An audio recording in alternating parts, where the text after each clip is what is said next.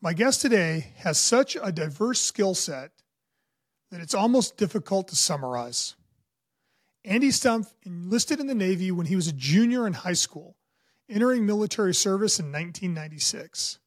After completing boot camp, he went on to basic underwater demolition SEAL training, also known as BUDS. After earning his trident, he began his SEAL career attached to SEAL Team 5 in Coronado, California. In 2002, he joined the most elite counterterrorism unit in the Navy, the Naval Surface Warfare Development Group, aka DevGRU or SEAL Team 6. While on a combat deployment, an Iraqi insurgent shot Andy in the hip at close range with an AK-47. Doctors told him it would be years, if ever, before he recovered the use of his leg and returned to full active duty. Well, 4 years later, after extensive work, Andy returned to the Naval Special Warfare Center as the leading petty officer for second phase BUDS training. While completing his 2-year instructor tour, Andy submitted his package to become a commissioned officer. In 2008, he became the first E6 selection commissioned through the Limited Duty Officer Program in the history of Naval Special Warfare. Upon commissioning, he joined SEAL Team 3 and completed his final combat tour in Afghanistan. Throughout his 17-year career, Andy executed hundreds of combat missions throughout the world in support of the global war on terror, including the hostage rescue of Jessica Lynch. He was medically retired in June of 2013. His awards and declarations include 5 Bronze Stars, 4 with Valor, the Purple Heart, the Joint Service Commendation Medal, the Navy and Marine Corps Commendation Medal with Valor, 3 Navy and Marine Corps Achievement Medals, 2 Combat Action Ribbons, and the Presidential Unit Citation. After retirement, Andy continues to support the SEAL community and their families. In 2015, he set 2 world records after jumping from 36,500 feet and flying over 18 miles in a wingsuit in an effort to raise $1 million for the Navy SEAL Foundation. Post-military, his business experience includes managing corporate development, licensing, and charitable initiatives for a global fitness brand. He also founded a consulting firm dedicated to ensuring that the lessons learned from the global war on terror are utilized by business leaders as well as federal, state, and local entities.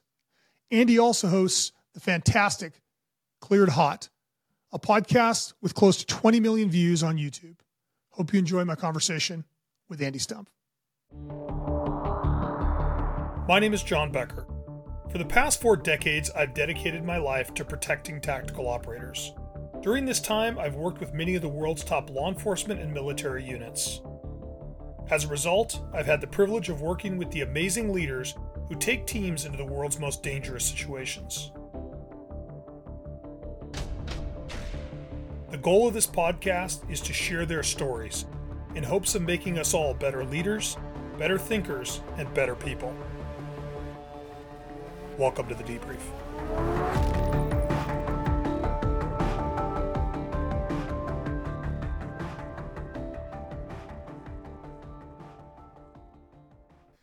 Andy, thank you so much for being here today. It's great to see you, man.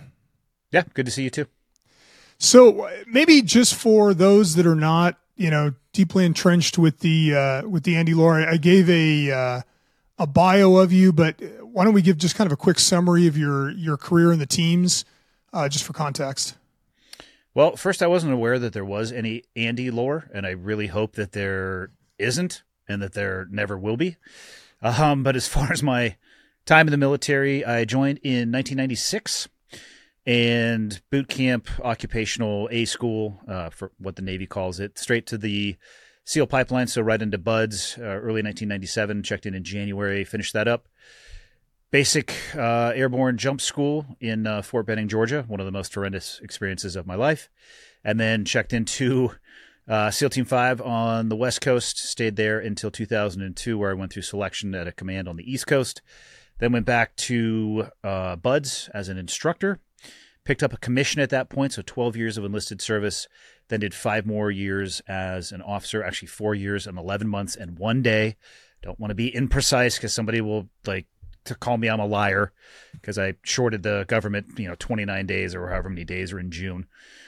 or actually July. I don't even remember. Last day of June or last day of July 2013 was my last day.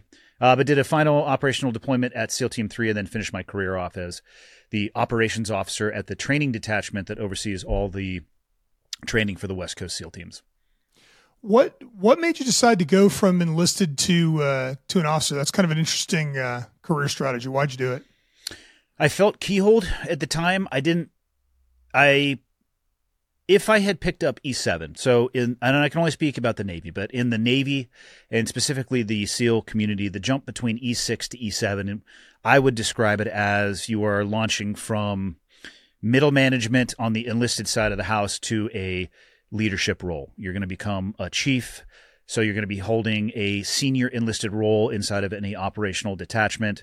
And there are administrative roles as well inside of a SEAL team or a SEAL command that you can kind of work your way up to. In a SEAL command, it would be the command master chief, the senior E9 at any one of those commands. But there are mandatory positions that you have to fill along the way. And the main thing that they're looking at when you go and you submit your package to the Chiefs Board, which occurs one time per year, and I've never been at a Chiefs Board, and they're actually, the people who are there aren't supposed to talk about it that much, but you get a little bit of the rumor mill.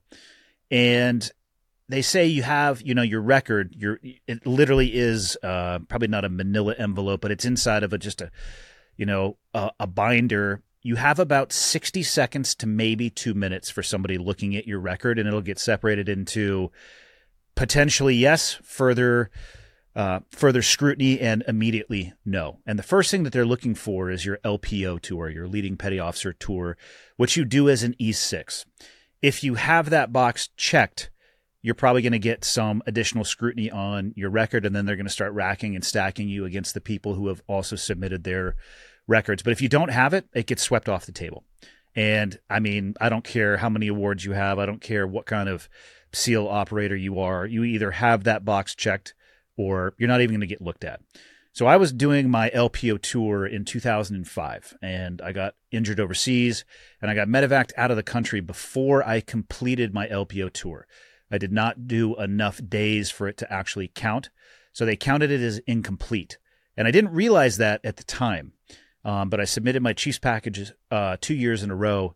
In 2 years in a row, I did not get picked up for Chief, and I would say, my words, not anybody else's, but I would say my package was competitive in comparison to my peers. And I actually was able to talk to somebody who was at the Chiefs Board who said and told me that they watched what happened with my particular record, and it wasn't even looked at because that LPO box was not checked.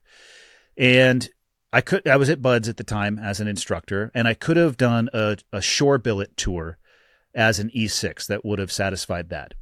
But at a shore billet command, at least when I was in, that is a 24-month tour that you have to complete for it to count as being done, and then you can submit your record.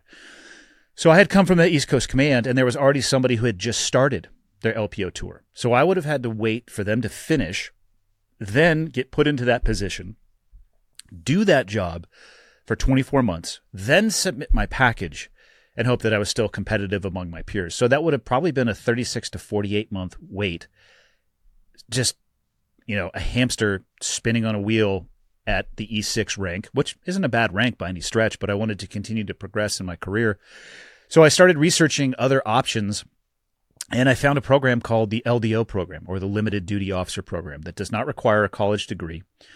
There was nothing in there requiring an LPO tour to be completed. Essentially, it's a potential to get commission based off the merits of your service record. So I submitted a package, and in the SEAL community, it's the same package for both warrant officers or LDOs. And I believe at this point, they no longer use the program inside of the Navy because of all things, a lack of participation. They could not get enough people to actually submit packages for the commissioning program. So I put together a package. You have to do some essays. You do an oral interview with some officers at the command that you're at. They write their recommendation. You submit a package, and months later, a Navy message comes out. The advancements come out, and there you go. There was my name on the piece of paper. And so it was a way for me. It was when I joined the military, I had no desire, never even had a thought of switching over to be an officer because I have zero college. I barely scraped my way through high school.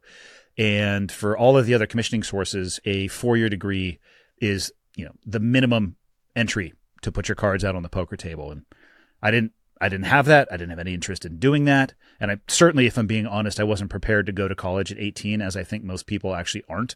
I would have done much better later on in my life.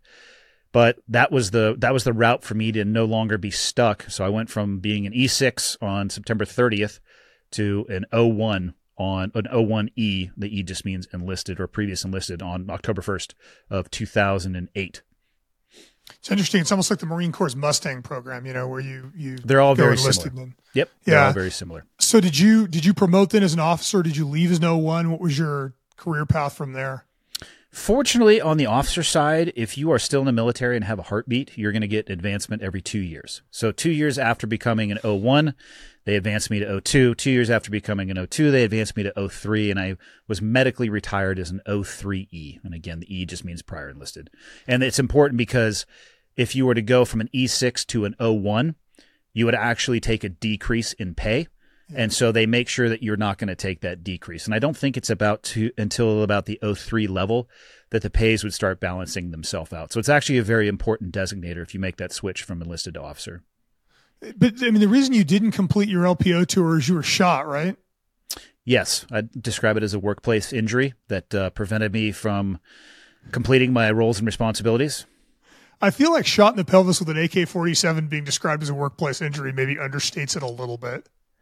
It was not an awesome day in my life. And if you tell people you got shot in person, especially in person, if you're in a conversation, which I avoid telling people anything about my military career in person, it leads to a lot of bizarre questions and some really weird facial expressions. And I have just found it's best to avoid it. Yeah.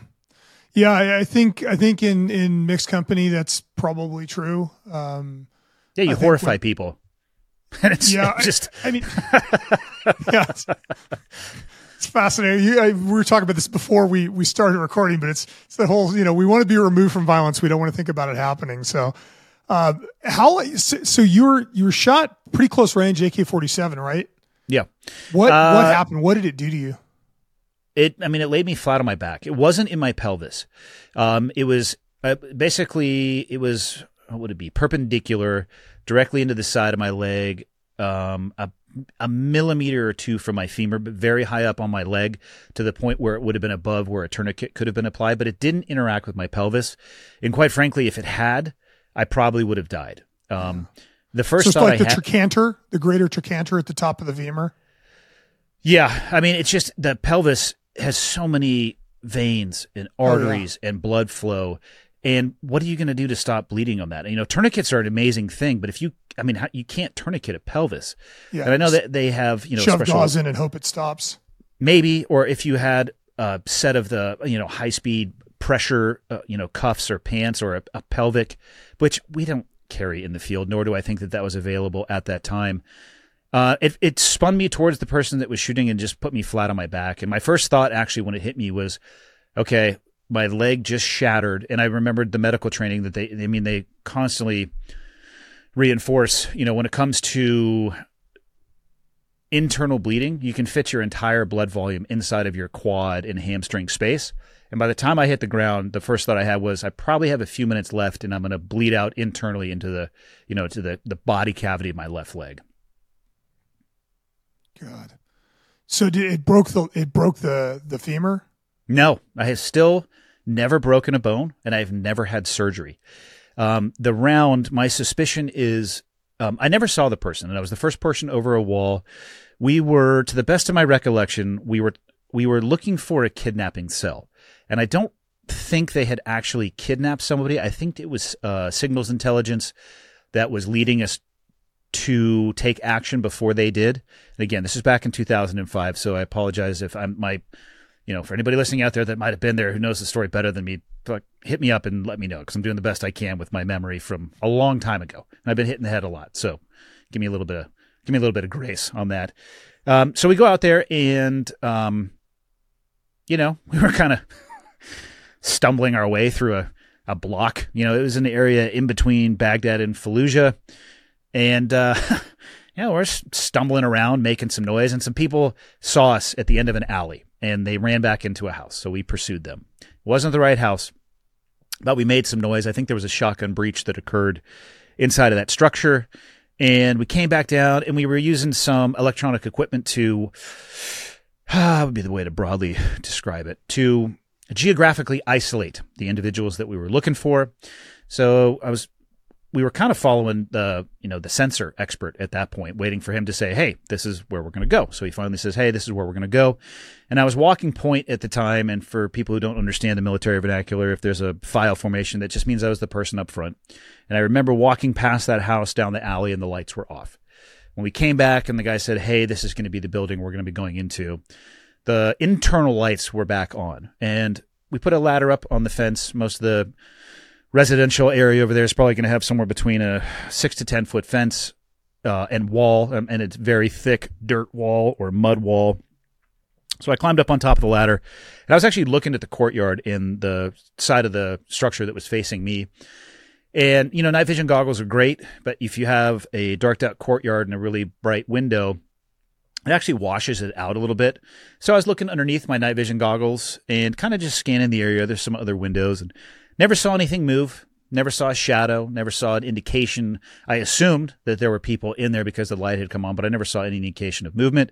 The sensor guy finally said, hey, this is the place. So we were going to commence the assault. I went over the wall, waited for a couple other people to approach, and was making my way to the breach point. I was going to hold security for my buddy who was going to put up a C6 strip charge on the door, which is an awesome way to announce your presence. Way better than yelling police, police, police, my mind. Never been a cop, but let's just say it rings people's bells. And your own. If you hold security and you let everybody hide and you turn back around, you're like, you assholes. You took all the hiding spots. I guess I'll just curl up in the fetal position and go ahead and send that thing. So it was a lot like a modern house where if it looked like it would look like an L like this for your viewers. The window that I was looking at was over here, and this section was almost like an extended garage that came out, but it wasn't a garage. It was just another set of windows that were blacked out, and the door was in between a lit window, kind of a walkway coming out, and where that extended garage was be.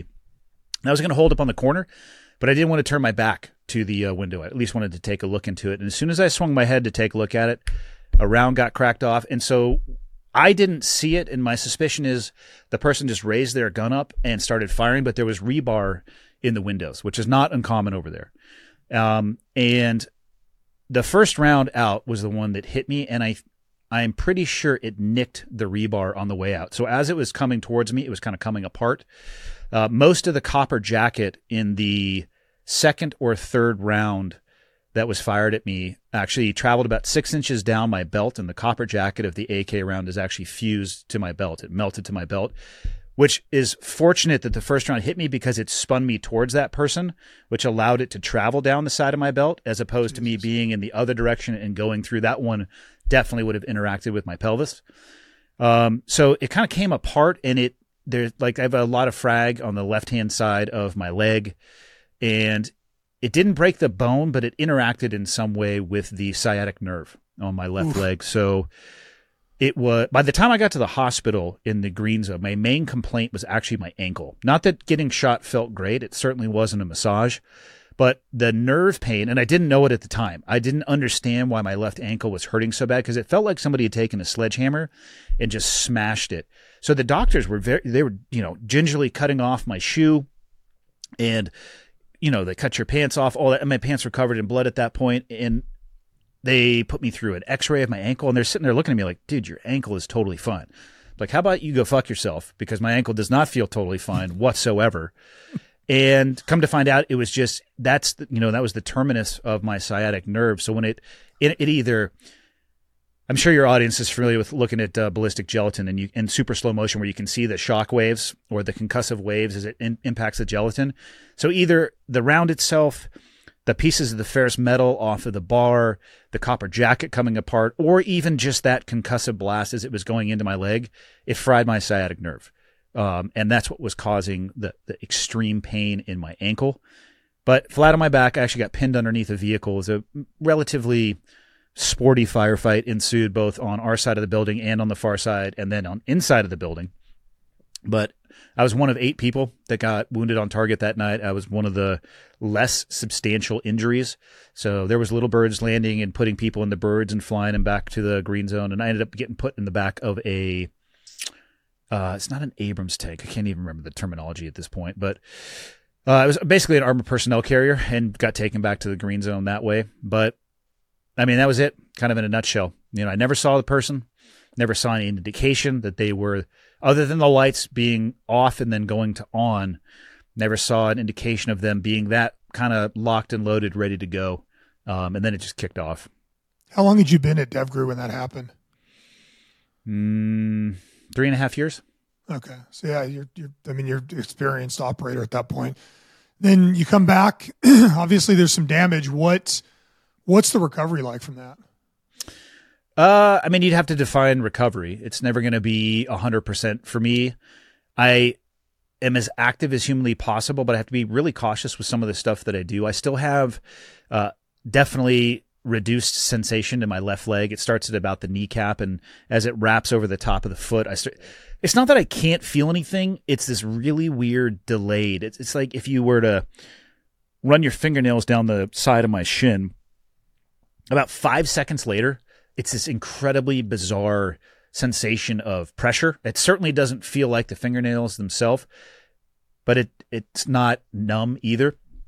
But the biggest issue that I've dealt with is there's instability in my left ankle because of my plantar flexing and dorsiflexing. I can push down, but I have a hard time pulling my ankle up. And when I do, my foot rotates just a little bit to the inside, which lends me to rolling my ankle to the outside. So I have to be cautious in terrain. And I've modified just the way that I train, whether it's strength and conditioning.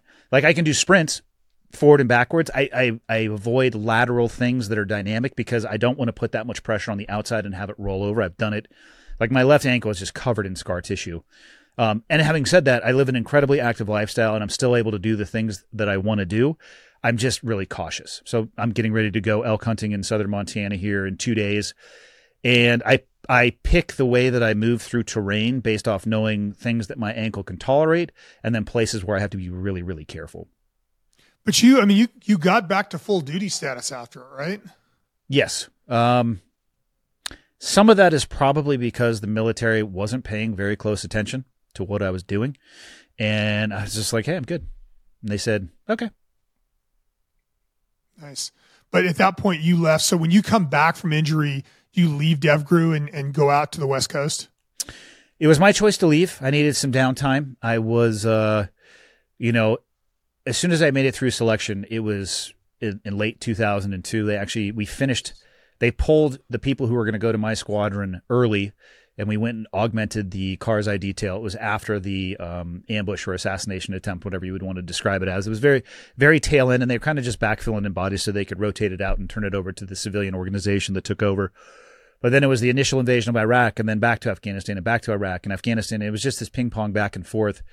And I mean, it's not rocket surgery to determine what that's going to do to a family.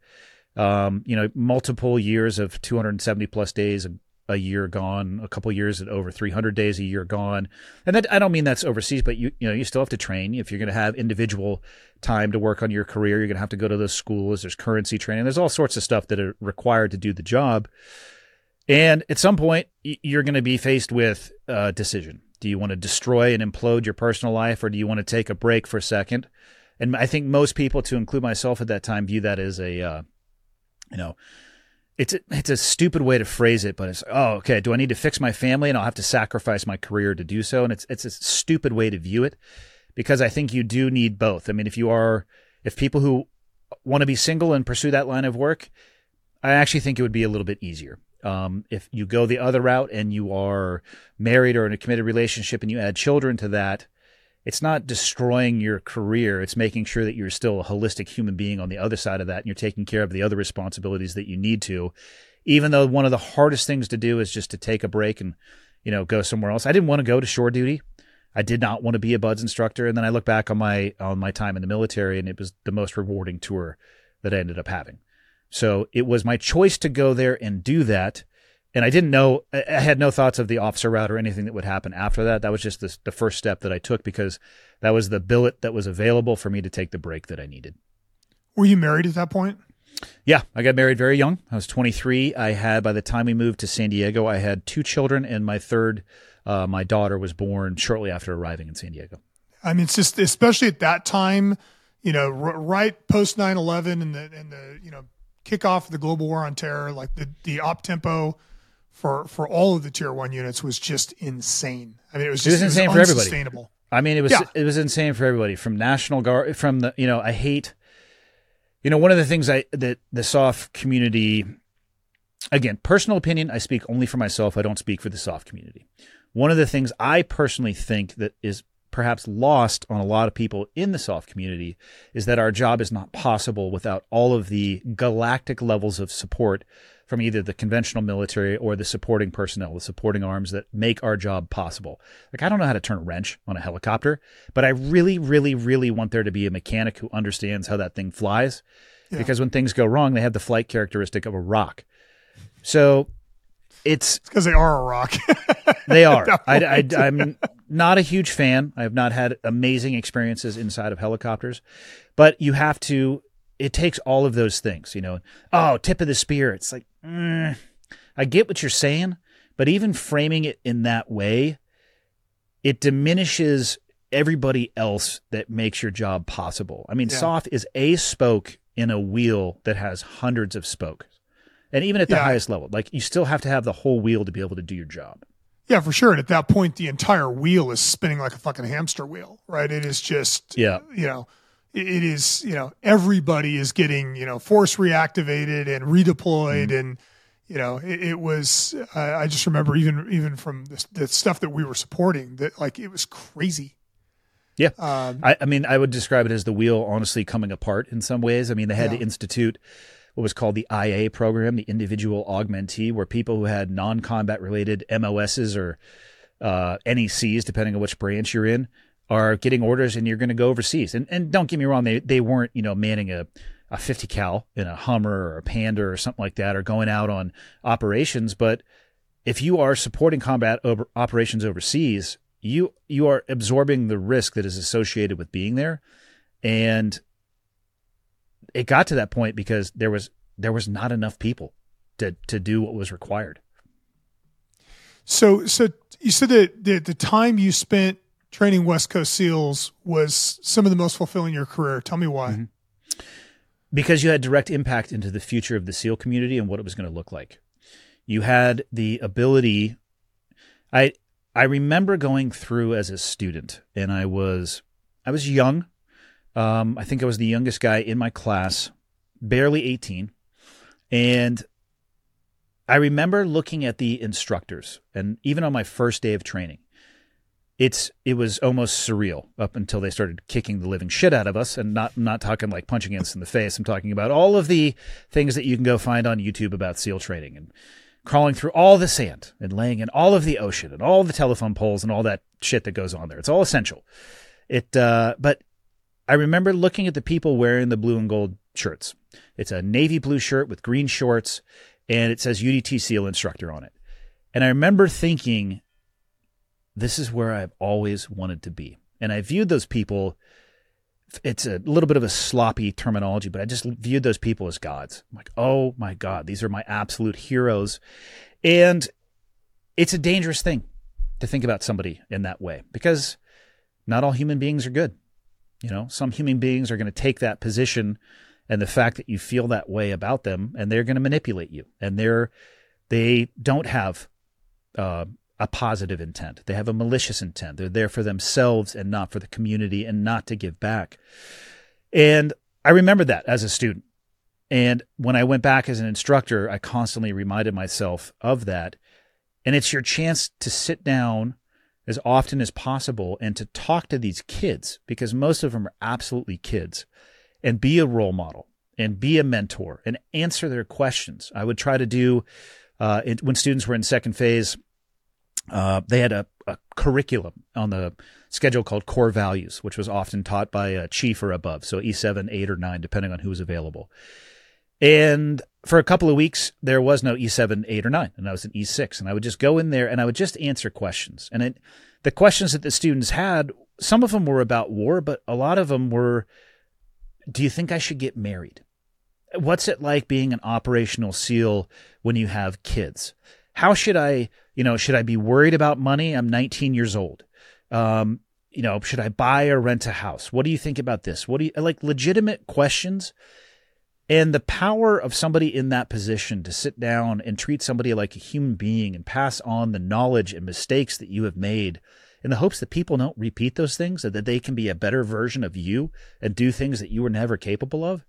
I mean, I don't even know what's more powerful than that. It was just so rewarding to see that you actually have your fingers in the clay of what will become the community. Yeah, it's interesting. I think mentorship is really undervalued in a modern environment. I think we overemphasize education. We overemphasize training, meaning learning to do a technique.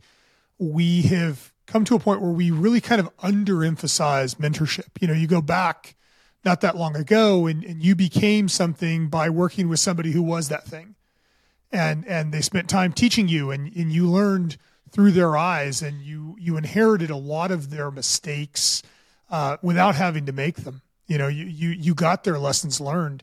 And I think the problem with the modern approach of I'm gonna train you to do a technique and I'm gonna educate you about the theory, but we're not gonna connect those two, is you lose some of those lessons and you lose some of that just osmotic learning of sitting with somebody that really knows what the hell they're doing and can say, no, you don't do that. And I think what you lose often is the why.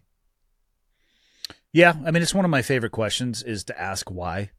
It's easy to teach somebody a tactic, and if they can, at a rote level, produce the results that you're looking for through that tactic, I mean, that's a good thing. That's a good starting block. But if they understand where it came from and why we need to implement that particular tactic at any given time, I think that's more powerful. Mentorship takes a long time. I'm actually glad that I got to experience the SEAL teams pre 9/11. I did 2 deployments as a SEAL before 9/11. My first one was to Japan, and my second one was to Guam. And it was a crawl, walk, run approach. I mean, it is an occupation that, for one, you can never master. There are just too many things that you're always fighting currency with, whether it be, okay, hey, for this month, we're going to go out into the desert and we're just going to do, weapons, and we're going to shoot rockets and throw grenades, and worked on tactics on the ground. And oh shit, 2 weeks into that, we need to add some vehicles. So we're going to fight out of vehicles. And then you come back like, hey guys, we're almost not current with diving. So now we need to shelve everything we just did in the desert. We're going to go spend 2 weeks diving on a ship.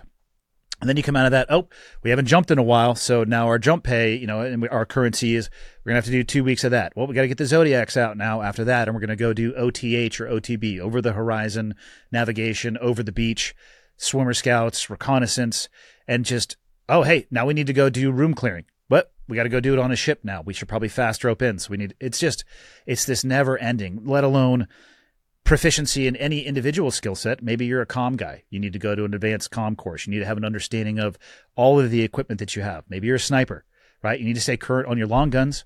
Maybe there's a new long gun platform coming out. You need to go get issued one of those things, or the optics, the combining those two things, taking pictures, sending them back over satellites, long before you're ever going to get to pull the trigger. And like, those are 2, not minor jobs, but those are 2 roles inside of just this massive skill set that an operational element has to be able to maintain. So it took me probably 4 years until I wasn't wildly dangerous to everybody around me. And I'm not talking about my enemy. I'm talking about to myself and the people that I was working with. Yeah. And the mentorship in that is that the mentorship is how I graduated out of that. Not graduated like, move the tassel to the other side of your hat, but just slowly gained enough experience that I was able to operate on my own. And I had oversight and I was allowed to make mistakes in training environments and additional oversight, and started learning those lessons. And eventually you have enough knowledge and experience that you can have oversight off the next crop of new people that are coming in. But it's not something that you can do overnight. You can teach people tactics pretty quickly. mentoring them and getting them to a place where they can mentor others occurs on a timeline that is largely unacceptable to a lot of organizations. No, and it's especially in law enforcement now, it's a huge problem because guys are not staying very long. I mean, people are, retiring at 50, and if they're getting on a team, they begin on the team and they're not there that long, and there's a high level of rotation and forced movement, and trying to maintain broad skill sets has become very challenging, both law enforcement and military. If you, based on the experience you had doing that, if you were going to give counsel to a team that's trying to maintain a broad skill set, what are your lessons learned from that? Like, how would you approach that differently now? If I said, hey, you're the commander of the SWAT team, they need to be able to dive, they need to be able to shoot, they need to be able to do that. What would you do differently than what you see being done, you think? Well, I don't know what SWAT teams are doing now. I have obviously zero law enforcement experience, but to apply that same question to the SEAL community, which I can at least speak from a little bit of experience on, you might be better off actually task shedding and giving some of those responsibilities to people that can actually focus on it. At a JSOC command, it's not that they're different people. You just remove a lot of the things that they have to be good at. I mean, we would spend 6 to 8 hours a day sometimes in the kill house because our job was to find, fix, and finish. Locate where somebody is, not like by fix them in place. I don't mean put a fence up around them, but you'd be relatively sure that that's where they're going to be. So fix their location. And then at some point, you're going to have to cross the threshold of the door. Well, we spent almost all of our time doing that. And then we would integrate with assets, whether it's, ground assets, airborne assets, bring in, the PJs and CCTs, and they're working in the training and the stack with us. But that is what we focused on. Did we meet diving criteria so we could maintain our pay? Yes, we did. Would we all probably die if there was an actual combat swimmer operation? Oh, fuck yes, we probably would have. And the reality is, a conventional SEAL team is better suited, in my opinion, for a combat swimmer operation than development group, because a conventional team actually takes the time to focus on that. And that's okay. And like I said, it's the same people, but if you're expected to do 10 things every day, and all of a sudden I said, hey, we're going to put you through some additional selection, and this time we're going to be selecting you based off of your ability to perform as a SEAL, as opposed to trying to determine whether you are physically and mentally hard enough to do this job, because that's already occurred earlier in the pipeline. And if you make it, your roles and responsibilities are going to go from 10 to 2. I mean, how good can you get at those two things? And I'm painting with a broom here a little bit. It's not like we were only required to do 2 things. There were still currencies and skill sets and all those things.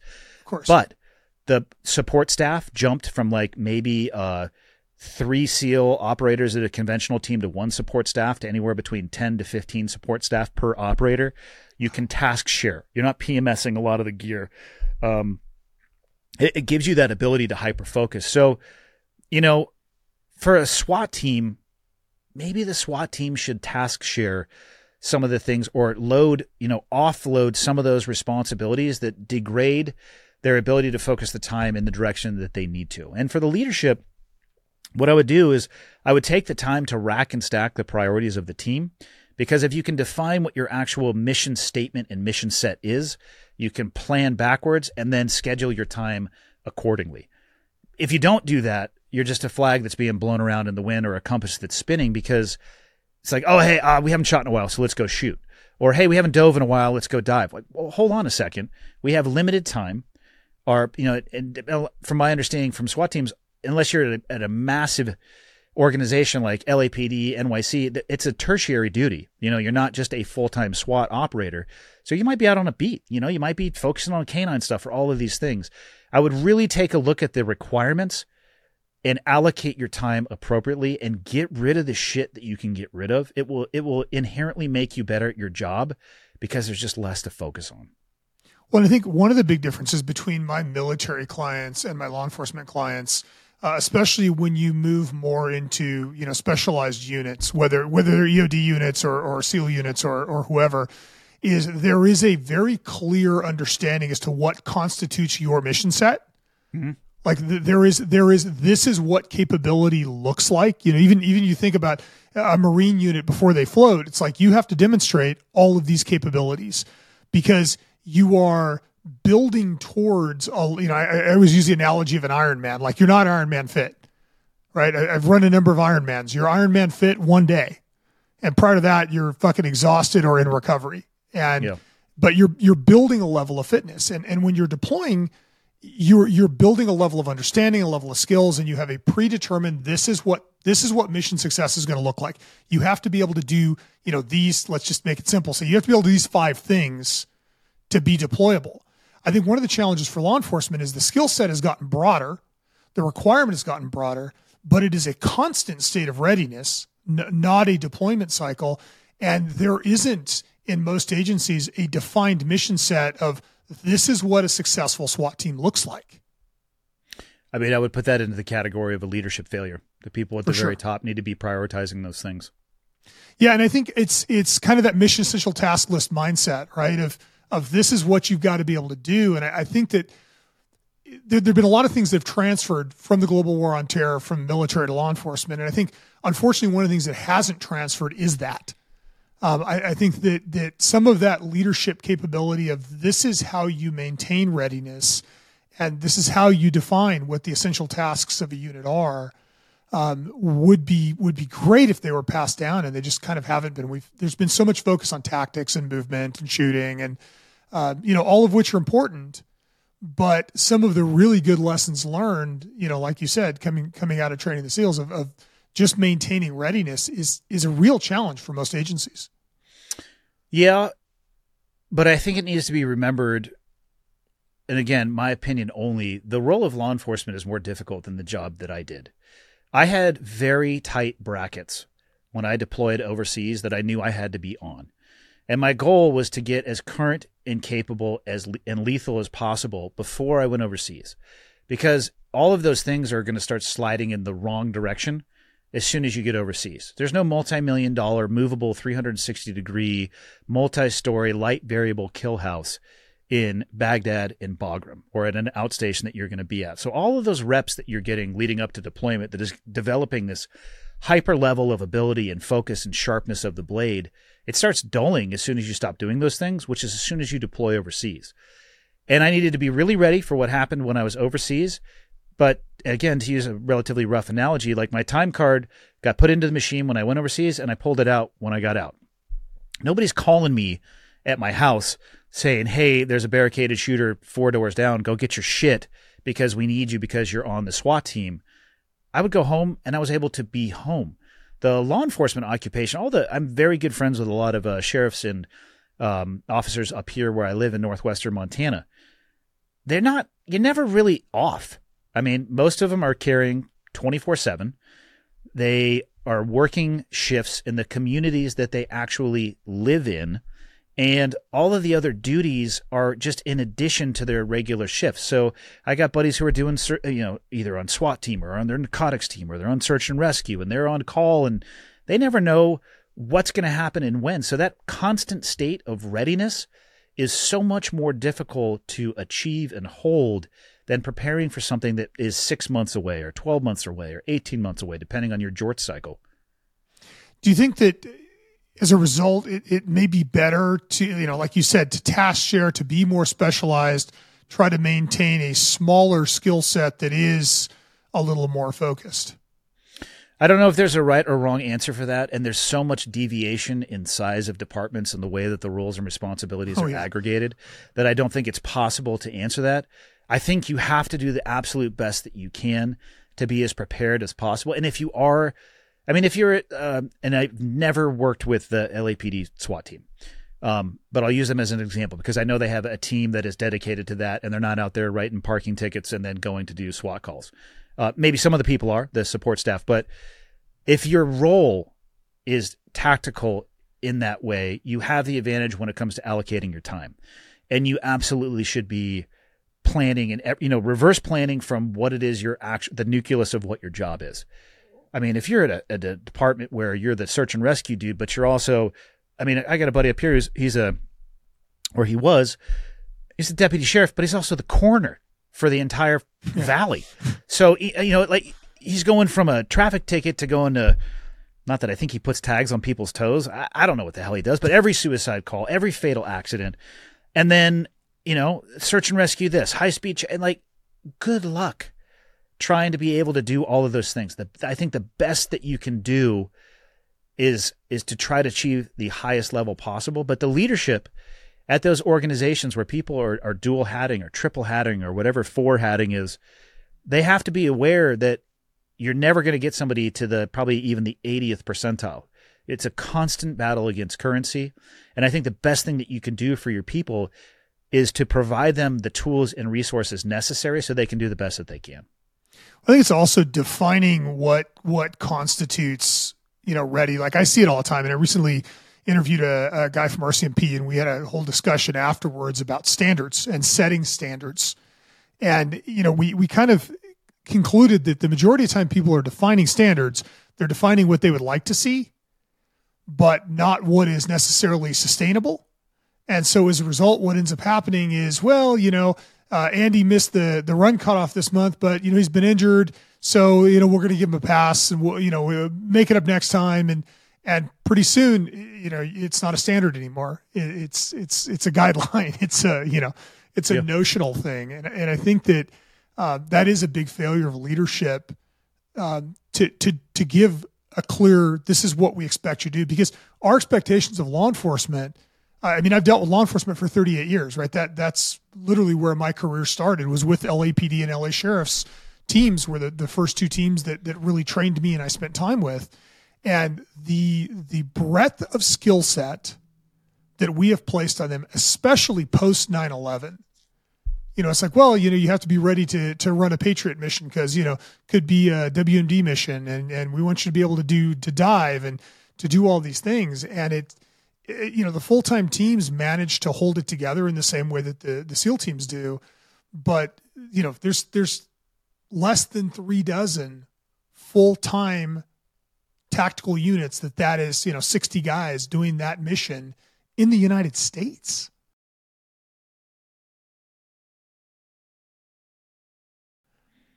Yeah, it's wild. I personally, when it comes to standards, I think that in the world that I came from, the battlefield should set the standards and everything should be tailored towards that. And standards, you talked about the drift in the standards. Standards have to be objective, not subjective. You either meet the standard or you don't. And it has to be blind. And it also has to be published. Here's the standard that everybody has to meet. Nowhere in the standard does it say anything about man or woman. Because I get that question all the time. What do you think about women being SEALs? I don't give a shit. As long as they can meet the same criteria that I had to meet, I don't really care. But if you deviate from the standard in the interest of diversity, equity, and equality, then I start having a problem. Because when you go from a one-way range, which can be super fun and you can hide a lot of inadequacies, and you go to a two-way range, the bullets flying down range don't give a shit whether you're a man or a woman. And your survivability is based on your ability to perform at levels of exacting standards, and only levels of exacting standards. Nothing else matters. Yeah, it's a really valid point. And I think that, in the drive for, equality, for inclusion, for whatever, we've seen this all over the country where it's like, well, you need to lower the standards and, you need to make the standards more fair. And we're having a hard time, police departments are having a hard time getting people right now, and they're having a hard time keeping them. And I would say worldwide, because I deal with teams all over the world, I would say worldwide, 70% is a pretty good number right now. If you're provisioned for 60 guys and you have 42, you're doing pretty well. I think it's important to remember that the fair is generally in northern Iowa, and there's a merry-go-round in cotton candy. And other than that, you should probably stop using that term. Yeah. Because nobody anywhere who's actually trying to achieve anything, whether that be with the utmost integrity or a criminal enterprise, they don't really give a shit about fair. Fair is a great academic principle that fails in the real world. And, I'm all about equality of opportunity. I am not about equality of outcome. Again, publish your standard, if man, woman, child, horse, I don't give a shit. This is what you have to be able to do. And if you can't do it, whether or not you like the fact that you're not going to get the opportunity to pursue that occupation, it is for your safety and the benefit of the other people that would be on the team tasked with doing that job. So fucking get over it. Yeah, and I think part of that is writing good standards. Part of that is making the standards defensible. We picked the standard because it's not a random, you got to be able to run a 5:55 mile because if you run a 5:56, you're too slow. There has to be some rationale to it. Let's talk about this too. First off, everybody should stop running. All right. You need to go learn how to fight so you can stand there and fight, because running is for cowards. Personal opinion. I only speak for myself. That's great. It's fascinating to me. Running was a part of the PRT, the physical readiness test in the Navy as well. And can't think of a time ever where I got to lace up some New Balances or whatever running shoes I had and wear shorts and a T-shirt, or not if I wanted to. Obviously sunglasses, because I was a SEAL. I mean, I had to have those on. Yeah. Gaiters probably. But every time I had to run, I had about 80 pounds of shit on me, or 100 pounds of stuff. So your 5:50 time, or I'm doing a 4:30 mile. That's incredibly impressive. What's your max deadlift? Could you pick a dead body up off the ground? Could you drag me in full kit? What's your mile time with all your stuff on? Like, to me, those are the more important things, as opposed to a stripped down, what's your 1 mile time? That's interesting, because physical fitness standards and physical capability. I just recently interviewed Kelly Starrett. Yep. I know Kelly well. I worked with him for years on the CrossFit side of the house. Yeah. And the thing I love about the way Kelly expresses what constitutes fitness, I asked him if you were the guy that was defining fitness for a SWAT team and defining a program for a SWAT team or for a soft unit, because he's worked with kind of everybody. What would it be? And he said, I'd spend a lot less time in the gym and I'd spend a lot more time playing and running and doing things that were fun. And, I would have people that had the ability to move fluidly. And from your perspective, running SEAL training, what do you think matters in physical standards? Initially, I would disagree with Kelly, and he's a good friend of mine. And I disagree with him, and it's not his fault that he thinks that. He's never done the job. Yeah. And you risk confusing what you see and what you think versus the demands of actually going and doing it. Anybody who's ever worn kit for an extended period of time understands how important strength actually is. Yeah. And strength can be taken too far. I used to say there's no negative side effects for picking up heavy shit. Well, there is if you become a power lifter and you go down that path, and let's just maybe call a spade here. The most successful power lifters in the world are taking a little bit more than chicken breast and powdered protein. And I'm fine with that. Like, live your life however you want to. I actually wish everybody would tell the truth, because maybe I'm interested in what you're taking because you look awesome. And, I need to do my own research. So not to get completely off topic, but you can be too strong, but you can also be too fast. I mean, if you look at the body type of people who are finishing first at marathons all around the world, they are not suited. You don't want it. Well, they're great at marathons. And for them to be finishing at that level that they are in marathons, they are doing exactly what they should be doing. They are specialists. A professional power lifter is also a specialist.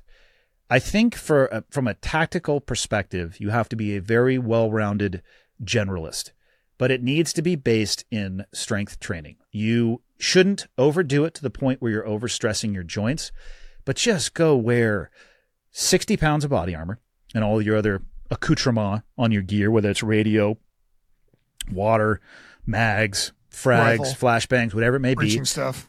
Yeah. And then, let's not forget your helmet with, some night vision goggles on top of that thing. And that's anybody who's ever worn MVGs for a full cycle of darkness, you take that thing off. It's like, oh, that was the best feeling I've ever had. Even if you balance your helmet out and you start to put counterweights on the back or a battery pack, whatever it may be. Yeah. Or then you add to that 5 pounds. Totally. Oh, and you add to that, the dynamic of moving around in a vehicle. So it's not like it's an incredible load on your neck, but you're taking that load on your neck. And for people who've worn body armor, they know it's the strain on your trap muscles is unbelievable. And you take that off and you feel like your shoulders are naturally rising up because they're finally allowed to move. And, I was never a fan of having things strapped to the side of my legs. I tried to keep it on my hip at best or above just because I could move over things better. But to be able to do that, you need to be strong. Sure. And we haven't even talked about, I've never encountered a barbell or a linear object that is equally weighted on both sides in real life. And just because somebody can deadlift 225 pounds on a barbell does not mean you can pick up your buddy who weighs 225 pounds in his kit, throw him over your shoulder like you can in the movies, or drag him out of a compound.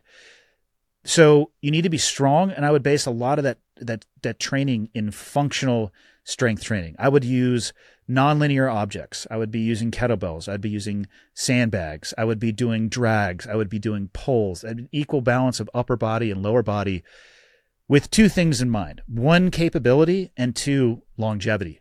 Because if you don't strength train in that environment and protect those joints from those loads, I can't speak to anything in the law enforcement world, but it's the classic military heavy kit syndrome of neck, shoulders, back, and knees. The number of people that I know that are struggling with issues with those particular joint groups, it's nearly countless.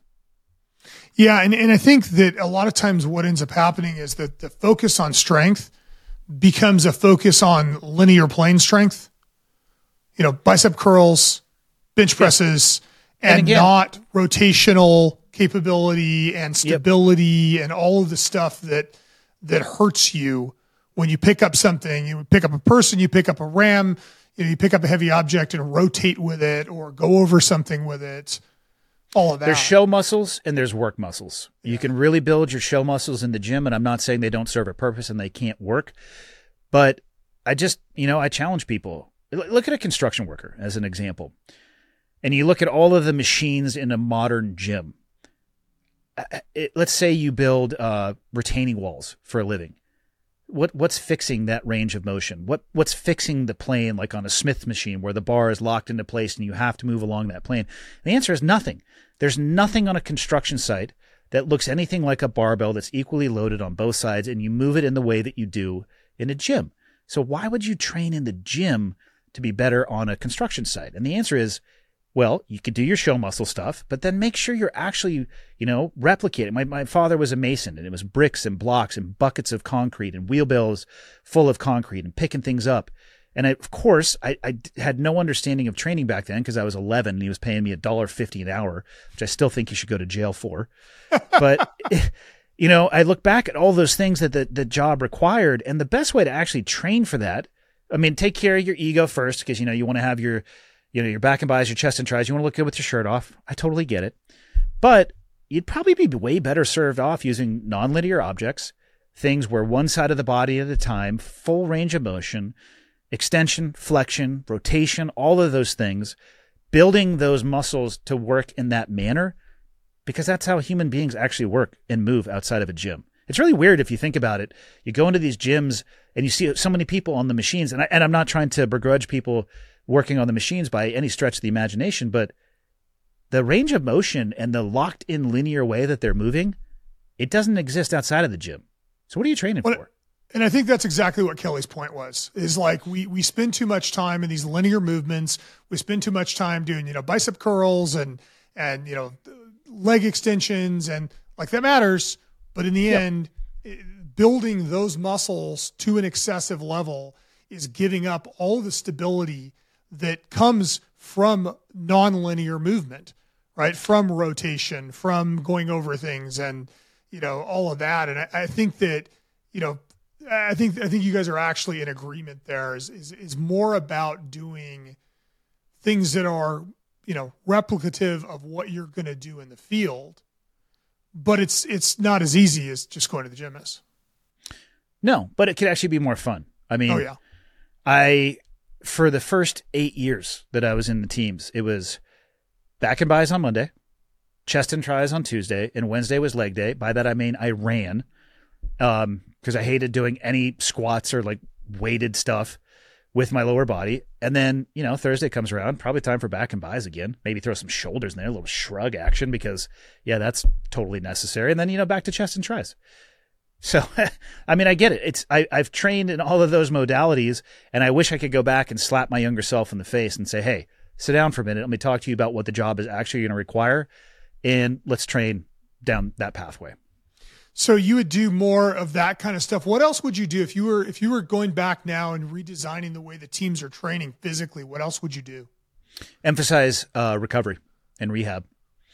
I'm not up to speed on all of the science that is associated with either, sauna or, honestly, I don't stretch a lot or do yoga at all, but the number of people that I have talked to who've claimed to have life-changing experiences, specifically on the yoga side of the house. I'm not saying it should be like mandatory yoga for SWAT teams, but there's something to be said for, if you think about building all this capacity and muscles, a lot of the time it's through the concentric phase of motion, really extending those muscle groups as well and working on flexibility is a great thing. Cold therapy. I would emphasize it's so easy younger in life. And it's another thing that people, when you look at performance enhancing drugs, people think, oh, it makes you stronger in the gym. It does through the mechanism of it allows you to recover faster. So you can spend more time in the gym. It shortens your recovery cycle. It's like, okay, so recovery is actually critical, and it is. And I put almost no emphasis on it when I was training at a younger age. And if you think back, like how could you really help wear and tear throughout a career?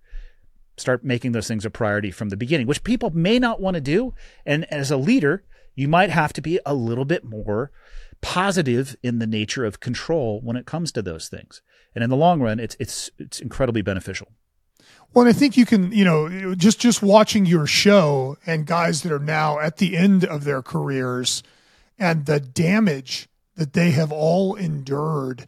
And, you think about how long it takes to build a SEAL, how long it takes to build a good SWAT operator, how much money you invest, how much time you invest. Set aside the moral obligation to the operator. Just from a practicality standpoint, recovery is a hell of a lot easier thing to do and to teach and to put emphasis on than it is to like grind people up the way that we have in the last 20 years.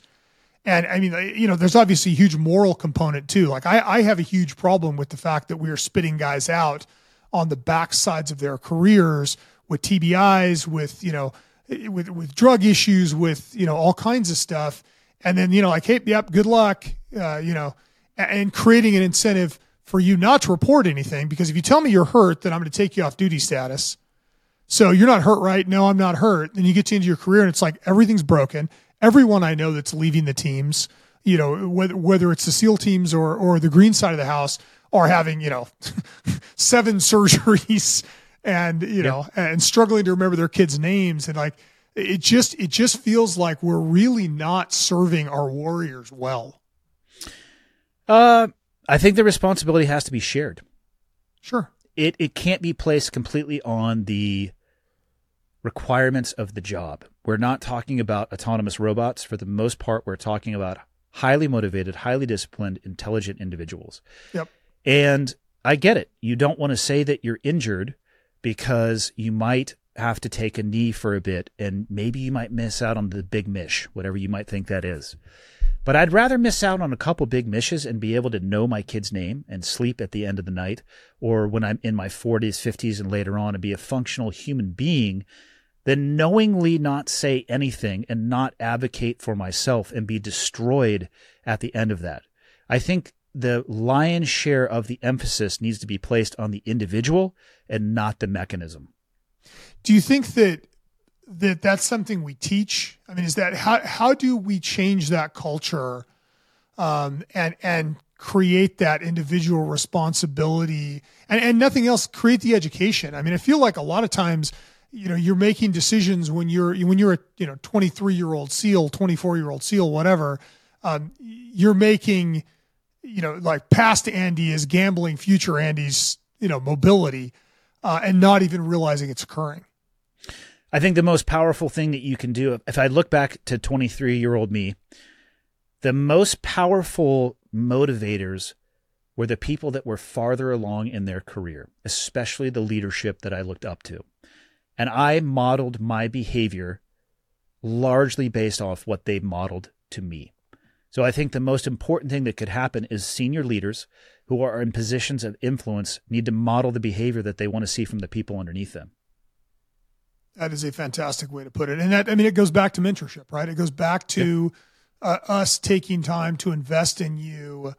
And you know, let's talk about leadership for a minute. So, you know, you've had roles in the civilian world. You've had roles, obviously, in a number of different elite military units. And I know that you teach leadership now. Like, talk to me about what you see the big failures in leadership are currently. I think one of the biggest failures that I've seen writ large in the business world is they take the military leadership model and they try to apply it to the civilian world. And it doesn't work. If I were to line up a SEAL team, say there's 100 people there just for easy math, you take somebody who knows nothing about the military, and let's say it's in the wintertime, so they'd be all in their dress blues, like, oh man, these uniforms look awesome. And they would have absolutely no idea who the top performers are or the lower performers. They'd have no idea who the good leaders are versus the bad leaders because they don't know what they're looking at. But inside of that 100 people, I'm going to tell you right now, every single person knows who the dog shit leaders are and who the great leaders are. And the problem that I see from the civilian world is they look at the SEAL, and I can only talk about the SEAL community. They look at the SEAL community and they go, these people must be the best leaders in the world. So what we're going to do is we need to get them all and we need to hire them in our organization and just treat this organization and do what you did in the SEAL community. And what they're missing is, you know, there's only one gold standard in the SEAL community, and that is success. And when you are working for an amazing leader, and what I'll say is this, the best leaders that I ever worked with in my life were in the SEAL community. And the largest, most steaming piles of human excrement that I ever worked with from a leadership perspective were also in the SEAL community. It would have been invisible to anybody outside of that internal group because the end state or the end result, it never changed. If we had a great leader, it made our job really easy and we were successful. If we had a shit leader, we succeeded in spite of them because everybody around that person picked up the slack because we were all so incredibly bought in on what it is that we were doing for a living. But if you only viewed it by the outcome, it's like, here's success, best leaders in the world. And the reality is there's two very different mechanisms that are at play. And another thing that is lost on people looking at military leadership is you have to remember how bought in somebody is at a SEAL team. So you volunteer to join the military. You go to boot camp. Navy boot camp, I think it's very fair to say, is not the hardest evolution in the world. It might be challenging for some people, but take it easy. You're going to learn how to fold your underwear in a manner that is, quite frankly, disturbing.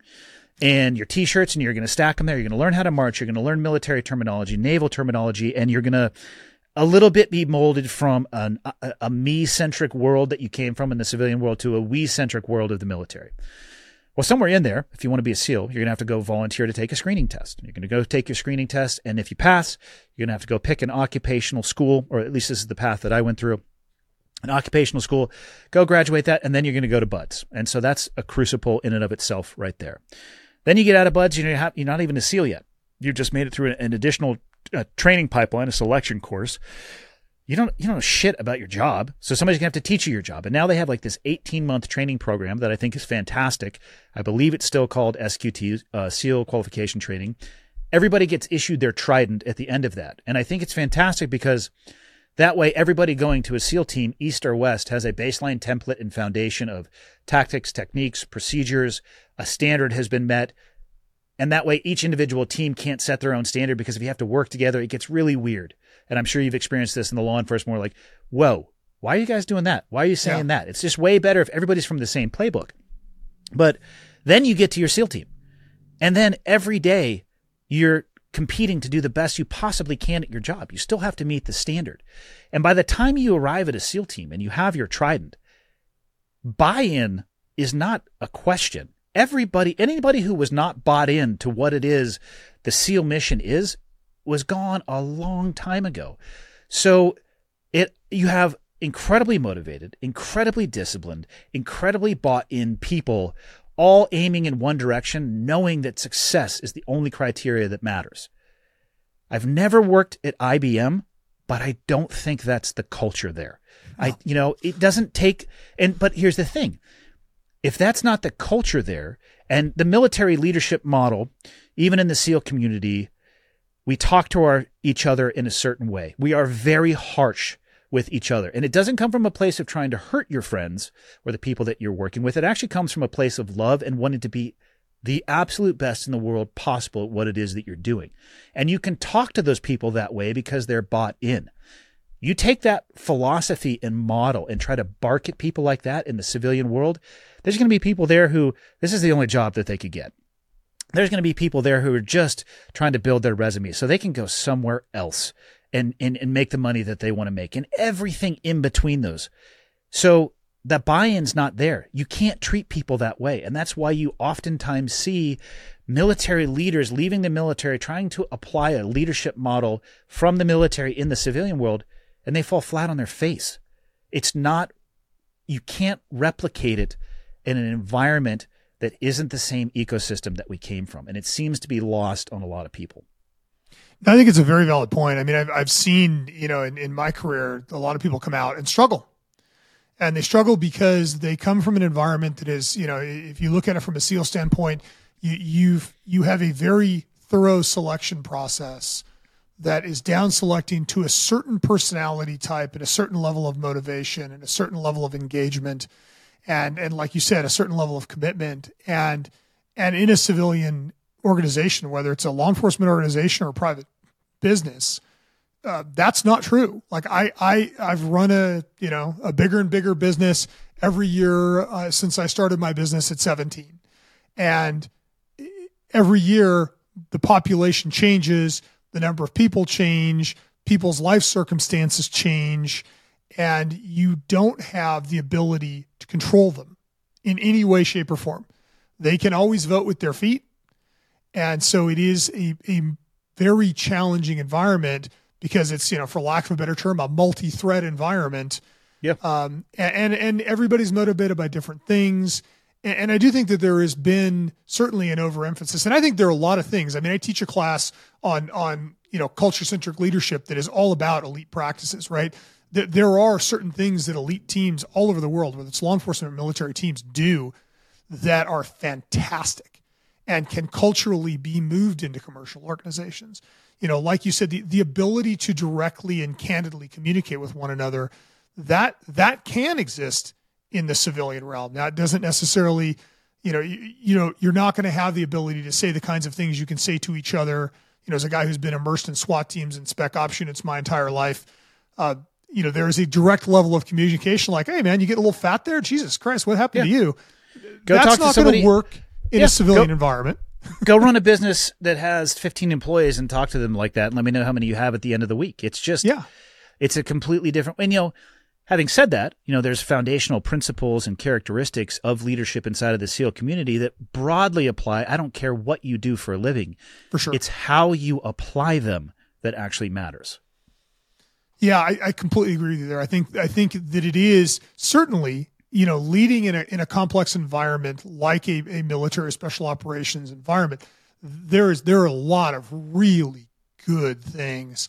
It's kind of like we talked about the training. Like I find that some of the stuff that should carry over doesn't carry over, and some of the stuff that does carry over just is lost. And you see it. I mean, I've watched several friends that have come out. They're really good military leaders, and they get out into a civilian environment. They're like, dude, I can't do this. These fucking people aren't motivated, and they don't care about their jobs. And welcome to the real world. And, They didn't go through the selection process that you did. Welcome to what the 99.5% of American population is used to.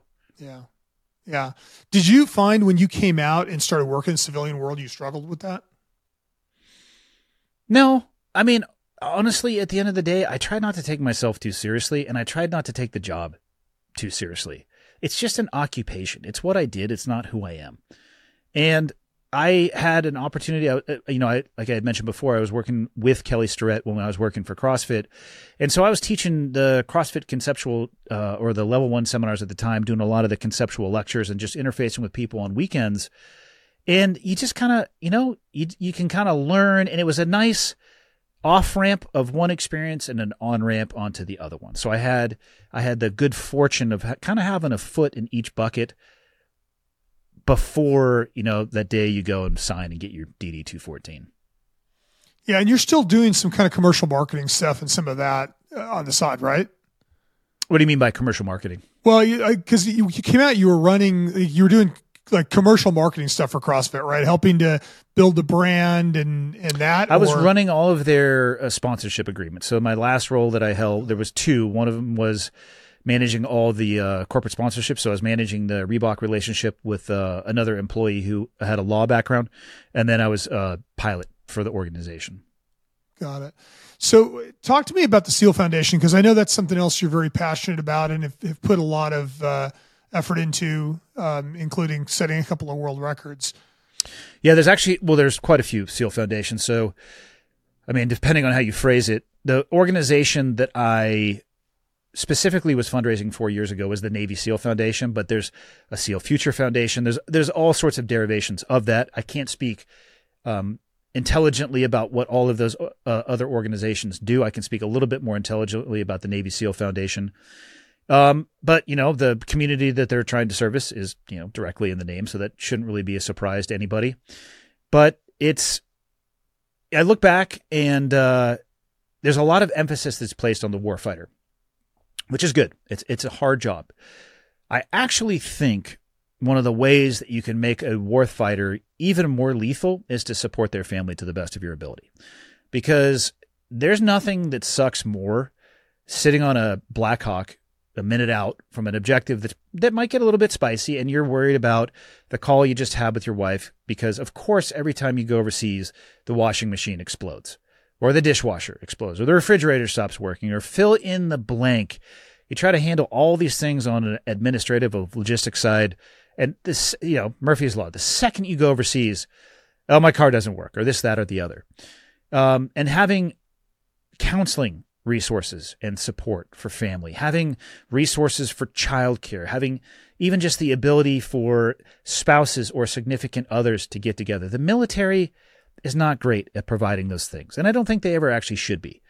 And I think there's an essential role for non-government organizations and for nonprofits that can really step into that void. Because one thing that I still do believe is that the vast majority of Americans are very patriotic. I mean, there's a certain conversation that could be had about how service in the military has kind of been reframed and just the aims of what this country stands for. And the vernacular in some groups is shifting a little bit. I think we're going to be okay, and I think it probably has shifted throughout the course of history in the United States. But most people will ask you, how can I help? And my answer to those people now that I have an answer for it, is work with organizations like the Navy SEAL Foundation, support them. Or, if you come from an Army family and you're in special operations world, there's a Green Beret Foundation. You know what I mean? You can find an organization that speaks to your DNA, your family DNA, whatever it may be, and support them, especially if they are supporting the warfighter via support to the direct family members. And the SEAL Foundation, the Navy SEAL Foundation has got, I can't even begin to get into the programs they have, whether it's healthcare related for people post-military service, educational benefits for family members, Gold Star, spouses and children benefits. I would just point people towards the Navy SEAL Foundation website.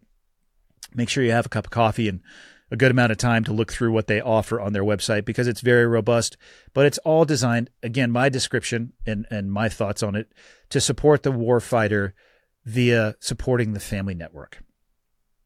Yeah, I think that's a really good way to put it. And you're right. I think it is very difficult for the government to provide the level of support. I don't think they can.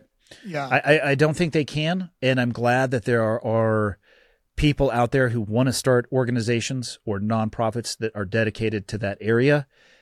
It's, again, you look at the military, how many things do you want the military to be responsible for?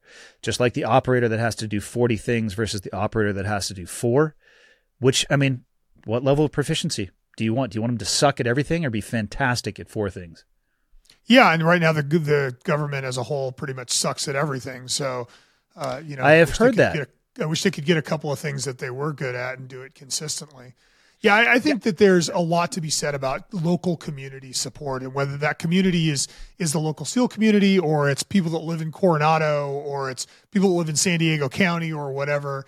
I think that we've lost a little bit of that supporting the local community. And I think that we would probably be wise to bring some of that back. I think so. I think it's easy to point people towards national organizations. At this point in my life, I generally start people at what you just said, at find something local. Find something that is meaningful to you, where it's easy to continue to support an organization or an entity when you can see the impact of what your support is providing. I don't know.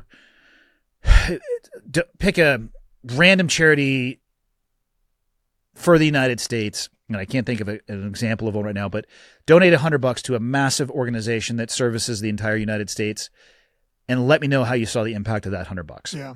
It's tough, not impossible, Yeah. but tough. Much easier to see those instantaneous impacts when you start with a local search, and then you can work your way towards a national. No, 100%. I mean, we started a family foundation, and initially your inclination is to donate money to big things that are going to make huge differences. And you realize that, if you give, insert name of large organization here, because I don't want to malign any of them, but, your $100 gift to that will not have the impact that your $100 gift to the local, veterans of foreign wars, or, homeless shelter, or pick something that is local where that money will actually make a difference. Right? Yeah, I don't want to talk people to a out local of family. Yeah, I don't want to talk people out of supporting national causes. Sure. My point was, you'll see the impact of it quicker at a local level, and from a sustainability perspective of continuing support, when you can see the fruits of your labor, it's a little bit easier to sustain that support. Yeah, let's talk about the show for a minute. What prompted you to start Cleared Hot? Like, what was the motivation behind it? So I kind of operate under the theory that you should listen to people that are either more experienced, more successful, or smarter than you. For me, that is very easy because I am a functioning moron. So almost everybody that I encounter has more experience, more intelligence, and more success than I do. Totally understand. If I had written out 100 things while I was in the military that I was going to think about doing when I got out, you would not have seen the word podcast on there because I didn't know what they were until far, far too late. I'm definitely a late adopter, and I got introduced to them when it was around the time that I was doing the jumping stuff for the Navy SEAL Foundation for the fundraising. And I did a podcast called the Wadcast Podcast, and it was actually a very CrossFit specific podcast. And there was a man on the show called Tate Fletcher, who introduced me to Brian Callen and Brendan Schaub, who host The Fighter and the Kid. And later on, Tate has known Joe Rogan for quite some time. And he was on an episode with Joe shortly after he and I had met. And afterwards, he called me up. He goes, "Hey, man, you and I are going to go on Joe's podcast." I was like, okay. So I went on the podcast, had no clue the size, scope, scale of his show. I honestly, as far as I knew about Joe, I think I knew he was a comedian. But it was like, cool, I'm going to get to sit down and talk to the Fear Factor guy. Yeah. Maybe we'll talk about eating like raw bison testicles or something. I really didn't know what to expect. I was not immersed in that world at all.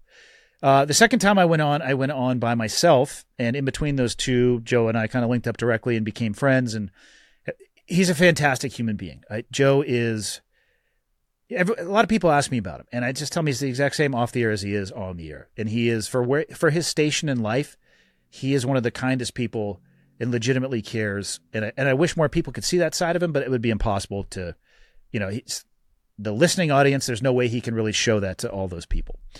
The second time I was on there after we wrapped it up, he goes, you should look at starting a podcast.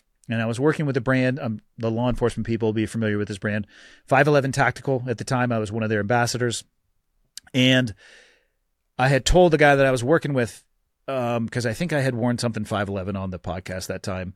And I had told the guy that I was working with as kind of my liaison there about what Joe had said. And he goes, why don't we buy you your first kit? And so it was really Joe's idea. I just kind of took his advice. and I was working with a brand that was willing to put out some capital to buy a very inexpensive, very small kit that was 2 microphones and a Zoom. I think it was the HD6 recorder. I literally had a microphone stand, and I would hold it in place because they would wobble back and forth with a Rogue Fitness 5-pound plate that you'd put on the end of a barbell. And that's where it all started from. And a friend of mine came up with the name, and I like creativity and the ideation. I struggle with that a lot of the times. It's not my strong point. I definitely lean on people for creative ideas. The logo behind me, this is John Dudley created the Arrowhead logo there. It was somebody else's idea to get the neon sign, somebody else's idea to go from 2 microphones to 4 or add video. And just about every step I have taken along the way and almost everything I've done in my life, I have not been the originator of the idea. And I definitely try to be open and honest about that. I listen to people when they talk. I listen to people who are successful and when they give you advice. And I try to do the best I can to follow through. And so very long-winded answer to the short question, but that's how it came to be. What do you see the mission of the show is? The mission of the show. I don't necessarily know if it has one. And I don't necessarily know if people realize how cathartic it is for me to actually create the show, because it allows me to explore areas that I am interested in and just listen to people who are passionate about things talk about what they're passionate about. And I've been able to reconnect with some friends who I used to work with and have conversations about things that we never had when we were in the military. And it may be because we didn't feel comfortable doing so, or I don't know, maybe as you get older, a little bit of the square edges end up rounding a little bit. But as far as me, like my guiding principle is I try my absolute best to be open and honest and transparent and just tell the truth and to highlight the shortcomings of my life and who I have been along the way, the shortcomings of my military career, the mistakes that I have made, in the hopes that somebody doesn't have to make them the way that I did, because some of them fucking hurt. And they did make me the person that I am, but that doesn't mean that everybody has to make those mistakes to be the person that they want to be. Yeah, sometimes we can learn from the mistakes of others and not have to repeat them. And I mean, that is ultimately the guiding principle for the debrief, right? Is take people that have been in these situations, take people that have led in these situations, and put them in front of the broadest professional audience we can. My entire career has been focused on protecting tactical operators, and that might be in my day job with gear. It might be in stuff that I teach, and it may be this. I mean, this grew out of us doing a lecture series. Yeah. And we would do, because we deal with teams all over the world and a lot of different teams and have a lot of conversations. And I went to a lot of debriefs, and, sometimes I would sit in a debrief and just go, man, God, I wish, this, everybody needs to hear this debrief. And that just didn't happen. There isn't that mechanism to share it. And sometimes it's because the information is not information that can be widely shared. But, as there are ways to talk about this stuff that is, can be open source and nobody really understands, but people that do it for a living walk away thinking, oh shit, I don't want to do that. So I totally identify with that. Even the most sensitive things that I was exposed to in the military, there are ways to talk about them in a broad sense. Where people can leave with the message that you're trying to convey without releasing anything that's sensitive from a TTP perspective. Yeah, and I think that the thing is that most of the lessons learned in operations are not, it's not classified technology, it's not how you got there or sources or methods, and like most of that doesn't matter for purposes of this is what I learned, and because the screw up is, the tech always fails, the gear always fails, right? That is a given in the world, but I think that it is those interpersonal relationships and leadership and training and that stuff that really is very generic, but it's sitting down with people that have that experience and having that conversation. Yeah, I agree. And podcasting is an amazing medium because it's global in its reach. Yeah. You can really expand the size, scope, and scale of the impact you have. Well, and you're sitting in Montana, I'm sitting in California. We're sitting here face to face, even though we're, hundreds of miles apart and recording in HD and perfect audio, without ever having to sit in the same place. And it's just the ability to bring information, especially to a selected audience. Really like when I watch Cleared Hot, I'm watching Cleared Hot because of the kind of people you're curating. Yeah. My litmus test for people that I'll host an episode with is whether or not it's interesting. I mean, I'm fascinated by what other people are passionate about, and I like learning. I don't, one of the lessons that was taught to me early on is if you ever get to a place where you think you know everything, you probably should start looking for a new job. Yeah. And I think, honestly, even from a mental perspective, I think the desire of continued and pursuit of knowledge and learning, it helps from just keeping you as youthful as you can be, keeping the muscle between your ears, which I believe is to be the most important one, exercising just like everything else that people are training. Yeah. I mean, in the end, you are either getting stronger or you're getting weaker. Right? Yeah. Yeah. I think those are pretty much the two binary choices. Yeah. There is no homeostasis. You're not like, you're not just sitting around and doing nothing and getting better. You are getting weaker. You are getting dumber. You are getting fatter. And I think a lot of what I'm trying to do, every year in personal life and every year in professional life, and is constantly strive for how do I get a little bit better? Well, you're definitely getting weaker if you run a lot. And that should be remembered and tattooed on somebody's forehead. Yeah, that's very fair. Learn how to fight. Yeah, that's very fair. So talk to me like on the show, if you look back over the course, how many shows have you done now? If you add in the Friday episodes, somewhere between 400 to 500. So 400 or 500 shows. When you look back, what sticks out? What are the really profound memories?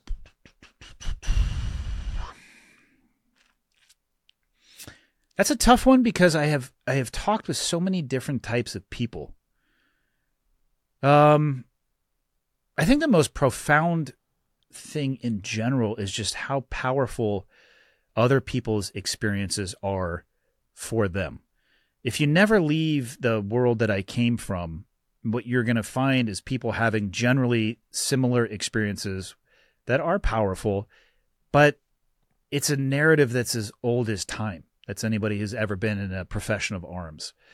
And you start talking to people about the experiences that they have had in their life, and maybe that experience is a horrendous upbringing from a family that was both physically and mentally abusive, and what they were able to do with that and how they dealt with it.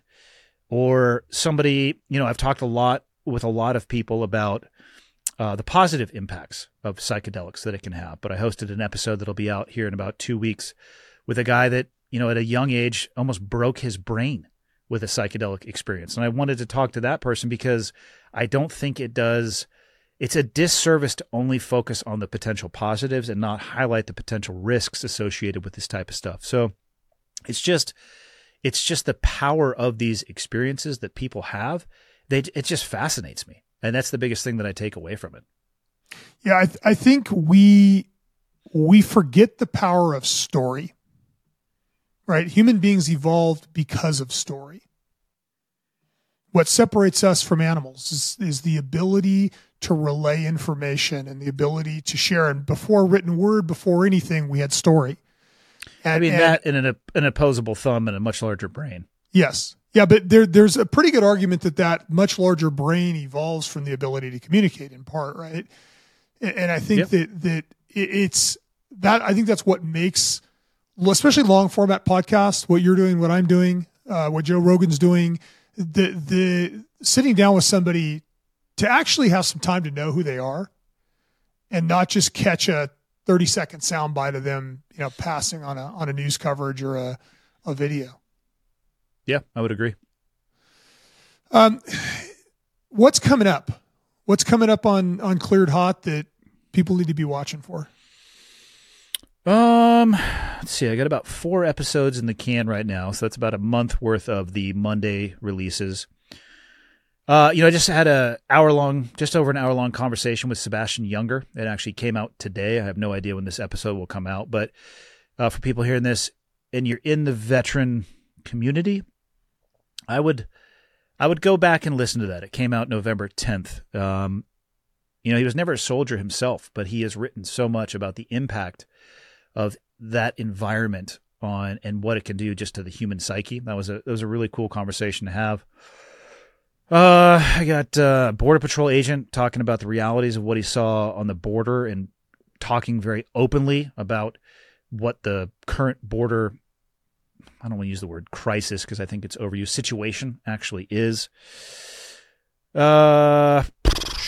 else is in the can? Just did a podcast with a guy yesterday, backseater in both F-35s and F-16s, and just taking the lessons learned from, being a military aviator and how he has passed that forward. And his whole purpose in life now is to try to influence the younger generation, the people that, are somewhere between the 18 year or late teens to, late 20s, and taking those lessons and making sure that they're not lost. So that's what's kind of on the near term horizon, what I've already got in the can. What's the best way for people? I mean, obviously Cleared Hot on YouTube. What's the best way for people to engage with what you're doing? It depends on how they want to engage. If you're going to be an asshole, then just do me a favor and don't bother, because I'm not going to read your comment anyway. I'm not crazy active on social media platforms. I would say Instagram is probably the one I'm the most active on, and it's just my name, Andy Stumpf, with the number 212. There's the podcast. The podcast, just put in Cleared Hot Podcast. You'll find it on all the traditional platforms, and that's probably the best way. Beautiful. So I'd like to end with 5 questions. Rapid fire, quick answer. Initial reaction. What is your most important habit? My most important habit. Consistency. That's a good one. What's your favorite current online resource, website, or podcast? Pornhub. That's a joke, by the way. Man, my favorite one. Is that as an educational source? Yeah, never mind. I'm not here to judge people. Maybe it's educational. Maybe it's recreational. I don't fucking know. My favorite online resource. It's fascinating. We have access to more information than human beings have ever had access to. And some people, they really lose the forest for the trees. Honestly, as dumb as it is to say, YouTube. I have learned so much by just going to YouTube and typing in, how do you? The setup that I'm using right now on Riverside. I actually switched over to doing some remote stuff on Riverside, and I went to YouTube. How do you do this?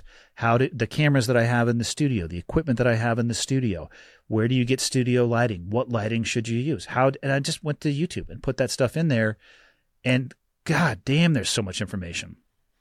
Yeah, it's fascinating. It is both made us stupider and made us smarter at the same time. It really is fascinating how, I can make an argument that we've gone down to an 11-second attention span, but then Joe Rogan has the most successful show in the world. So it's kind of bifurcated us into, booger eating morons and people that actually want to get smarter. For sure. What do you think the most important characteristic of an effective leader is? God, that is tough to put into one. But if I could put it into one, it would be control of your emotions at all times, regardless of what's happening in the world around you. It's just infectious, both for the escalation of emotion and the de-escalation, which will help you objectively think. Yeah. What's something you've changed your mind about the past few years?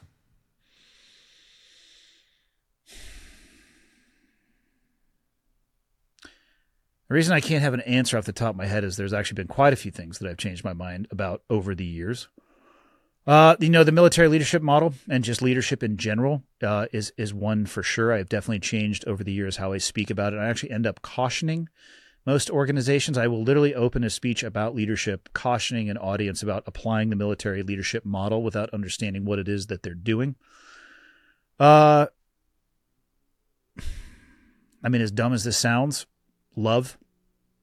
I was married for 19 years and 11 months and got divorced, and I thought I was going to spend the rest of my life by myself because I didn't think it was a real thing anymore. And then I found somebody who changed my mind about that.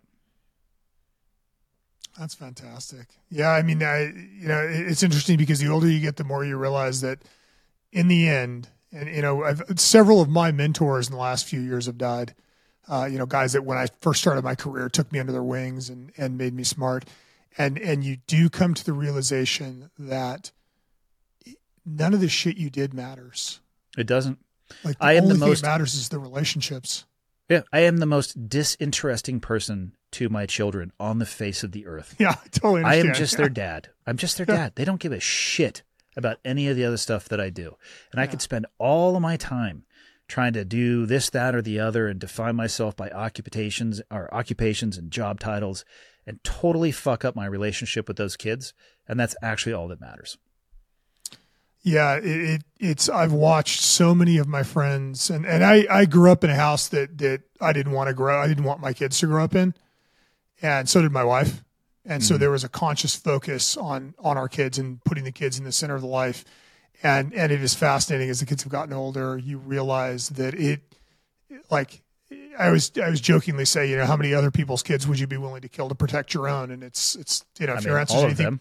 All of them. Exactly. Yeah. That is the only right answer. Yeah. For clarity, everybody out there, we're talking about this metaphorically. Yes. Like your children are safe around me. It's fine. It's a fictitious statement. It is only a thought exercise. Yeah. But yeah, it really is fascinating how you think you understand what love is and what caring about something is. And then you have kids and you realize like, oh my God, I totally get it now. I think love is a really good answer to that question. Last question. What's the most profound memory of your career?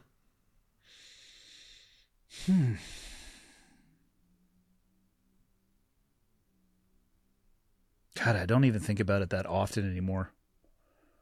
Probably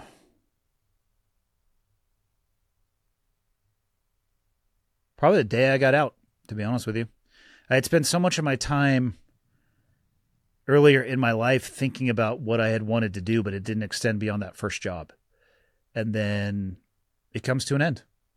And you have to have a conversation with yourself about what's next. Who do you want to be and how do you want to get there? And a lot of people struggle with that, and that's okay. I don't think it's designed or possible to be super seamless in that. And I also don't think that people should avoid struggle and come to this realization where life is all about feeling good and everything is easy. I think it's designed to be difficult. But that day where, you have to hang, literally and metaphorically, you hang one uniform up and then you have the rest of your life in front of you. Try to figure it out. That's a great answer. That's a great place for us to stop. Andy, thanks for your service to our nation. Thanks for what you're doing with the podcast, and thanks for joining me today, man. Yeah, you're very welcome. And let me just be very clear. I didn't do that much. I didn't. I mean, I'm just being honest. I love that answer. Thanks, man. Yeah, of course.